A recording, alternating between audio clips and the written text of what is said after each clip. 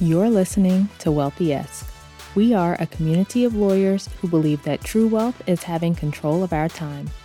I'm Ro Thomas, and as a busy wife, mom, and former Big Law associate, I know all too well the tension between the culture of the legal profession and pretty much everything else you want to do in life. That's why each week I'm bringing you the information and tools you need to improve your money mindset and manage your money to create true wealth. Because ultimately, it's not about the money. It's about the freedom and flexibility the money affords. Hey friend, welcome back to the show. I hope you're doing well and having an amazing day so far.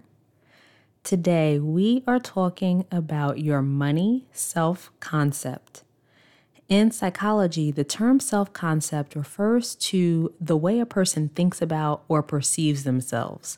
So for our purposes, we're talking about your money self-concept, so the way you think about or perceive yourself as related to money and your ability to manage it. When people think about personal finance, they typically think about the strategic things like, how do I create a budget? Or how much should I spend on X, Y, and Z? How do I cut expenses to save more money? Where should I be saving? How much should I be saving? What debt plan should I use? And don't get me wrong, it's important to know financial strategies, right? If you don't know what to do with your money, you're not going to get very far with your financial goals. But at the same time, it's more important to look at your money self-concept, how you think about yourself and your ability to manage your money. Because your self-concept flows into all the things you do. You can do all the, quote, right strategies and still feel terrible and feel like you don't have a handle on your finances. For example, I've had clients who have saved what many people would consider a significant amount of money before we ever started working together, but they didn't feel good about it. They were doing the, quote, right things, but their self-concepts were that they didn't know what they were doing or that they couldn't do enough to get ahead. And their saving was driven by fear and scarcity and lack, and it didn't feel good to them. So even though they were doing the right things and implementing a strategy that was building their savings, it wasn't a good experience for them. Lawyers often have terrible money self-concepts. Like people tell me things all the time, like, I don't know what I'm doing, I've made so many mistakes, I can't get this right, I'm just a person who spends a lot of money, I'm not good at keeping up a budget, right? Like these are the stories that many lawyers are telling themselves on repeat. But did you know that you get to choose how you think about yourself and how you talk to yourself?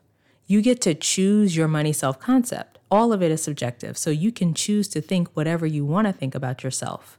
And as I say all the time, there are two sides to every story, so maybe you have evidence to support these negative things that you've been thinking about yourself, but I guarantee there's evidence to support the opposite as well, and you just haven't been paying attention to it. You could just as easily identify that evidence and put more focus there.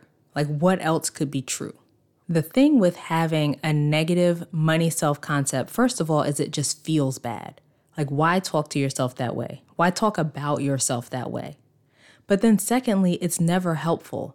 Most often it's going to lead to you avoiding your finances. Think about, for example, if you have kids or a significant other or a friend and they're trying something new and you're like, I don't know why you're even trying because you can't do it anyway, right? Like we would never do that. We would not say that kind of thing to someone else, especially someone we love. But we speak so harshly to ourselves and we're the worst with ourselves. And just like you're not going to motivate your loved one to try something new by telling them how much they suck at it, you're not going to motivate yourself to manage your money or to achieve the financial goals you have by telling yourself how much you suck either. Your money self-concept is everything when it comes to managing your money better. If you don't see yourself as someone who manages your money well, you might be able to power through and do the right things sometimes, but it won't stick because you're not used to seeing yourself as someone who knows how to manage your money. You're used to seeing yourself as someone who's bad with money or who struggles with money. So you might sign up for a new budgeting app or do a no spend month or save most of your bonus or pay down a credit card. But then you go right back to where you're used to being and the person you see yourself as. So you subconsciously sabotage your progress because you're not used to this way of managing your money. You're not used to being this person. So you're going to do things to get yourself back in line with the vision that you have of yourself and of who you are. If you believe that being bad with money is just who you are, then the things that you do in line with being good with money are going to feel like you're fighting against who you are. And when you're fighting against the person that you inherently are, it's automatically going to be an uphill battle and more of a struggle than when you're doing things in line with the person that you see yourself as. So how do you change your money self-concept? It goes back to what we were talking about earlier of choosing different thoughts about yourself. You can start with asking yourself better questions. How are you already good with money? That's something that we've talked about before, right? How do you already know what you're doing? When you do something that you want to repeat, like building your savings or paying off debt or staying within your budget, ask yourself how you did it. What are all the choices you made and all of the decisions and all of the things that you were thinking that led to you doing those things? Because my clients love to tell me they don't know and it just happened, but that's not true, right? It didn't just happen to you. You did that. How did you do it?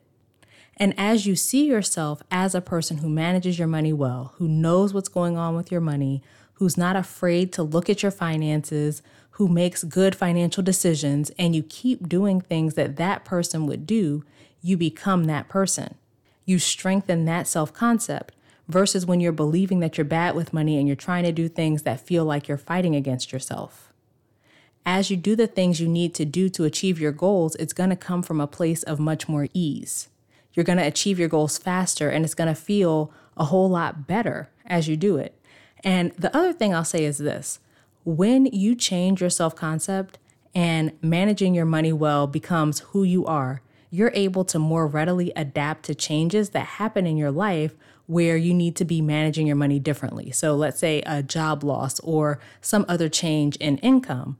Right? That self-concept changes everything about how you approach your finances and what you're able to do with them going forward. You never feel like you don't know what to do.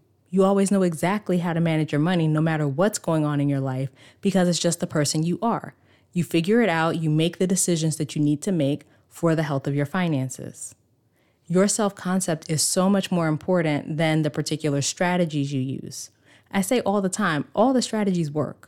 There are 50 million articles and books and podcasts and whatever else telling you how to manage your money and what to do. But you're not going to consistently do any of it if you believe that you don't know what you're doing and that you're bad with money. So let's change that. Come work with me and let's shift your self-concept so you see yourself as someone who knows exactly what you're doing and who feels confident with money. Yes, we will work on the strategy as well, but the key in all of it is changing that self-concept. So head to rothomas.com/call to schedule your consultation, and let's talk about how we can work together. All right, that is it for this week's episode. Come connect with me over on social media. You can find me on LinkedIn, Ro Thomas, and Instagram at I am Ro Thomas. Subscribe to the show and leave a review, both of which help more people to find it. And please think of a friend or two who could use this information and share the episode with them. As we close out, friend, I pray that you take the information you learn here, apply it in your life, and open up to the realization that wealth is available to you. As you do that consistently, week after week, you'll continue to take steps to regain control of your time, build wealth, and live the life of freedom and choice you deserve. Talk to you later.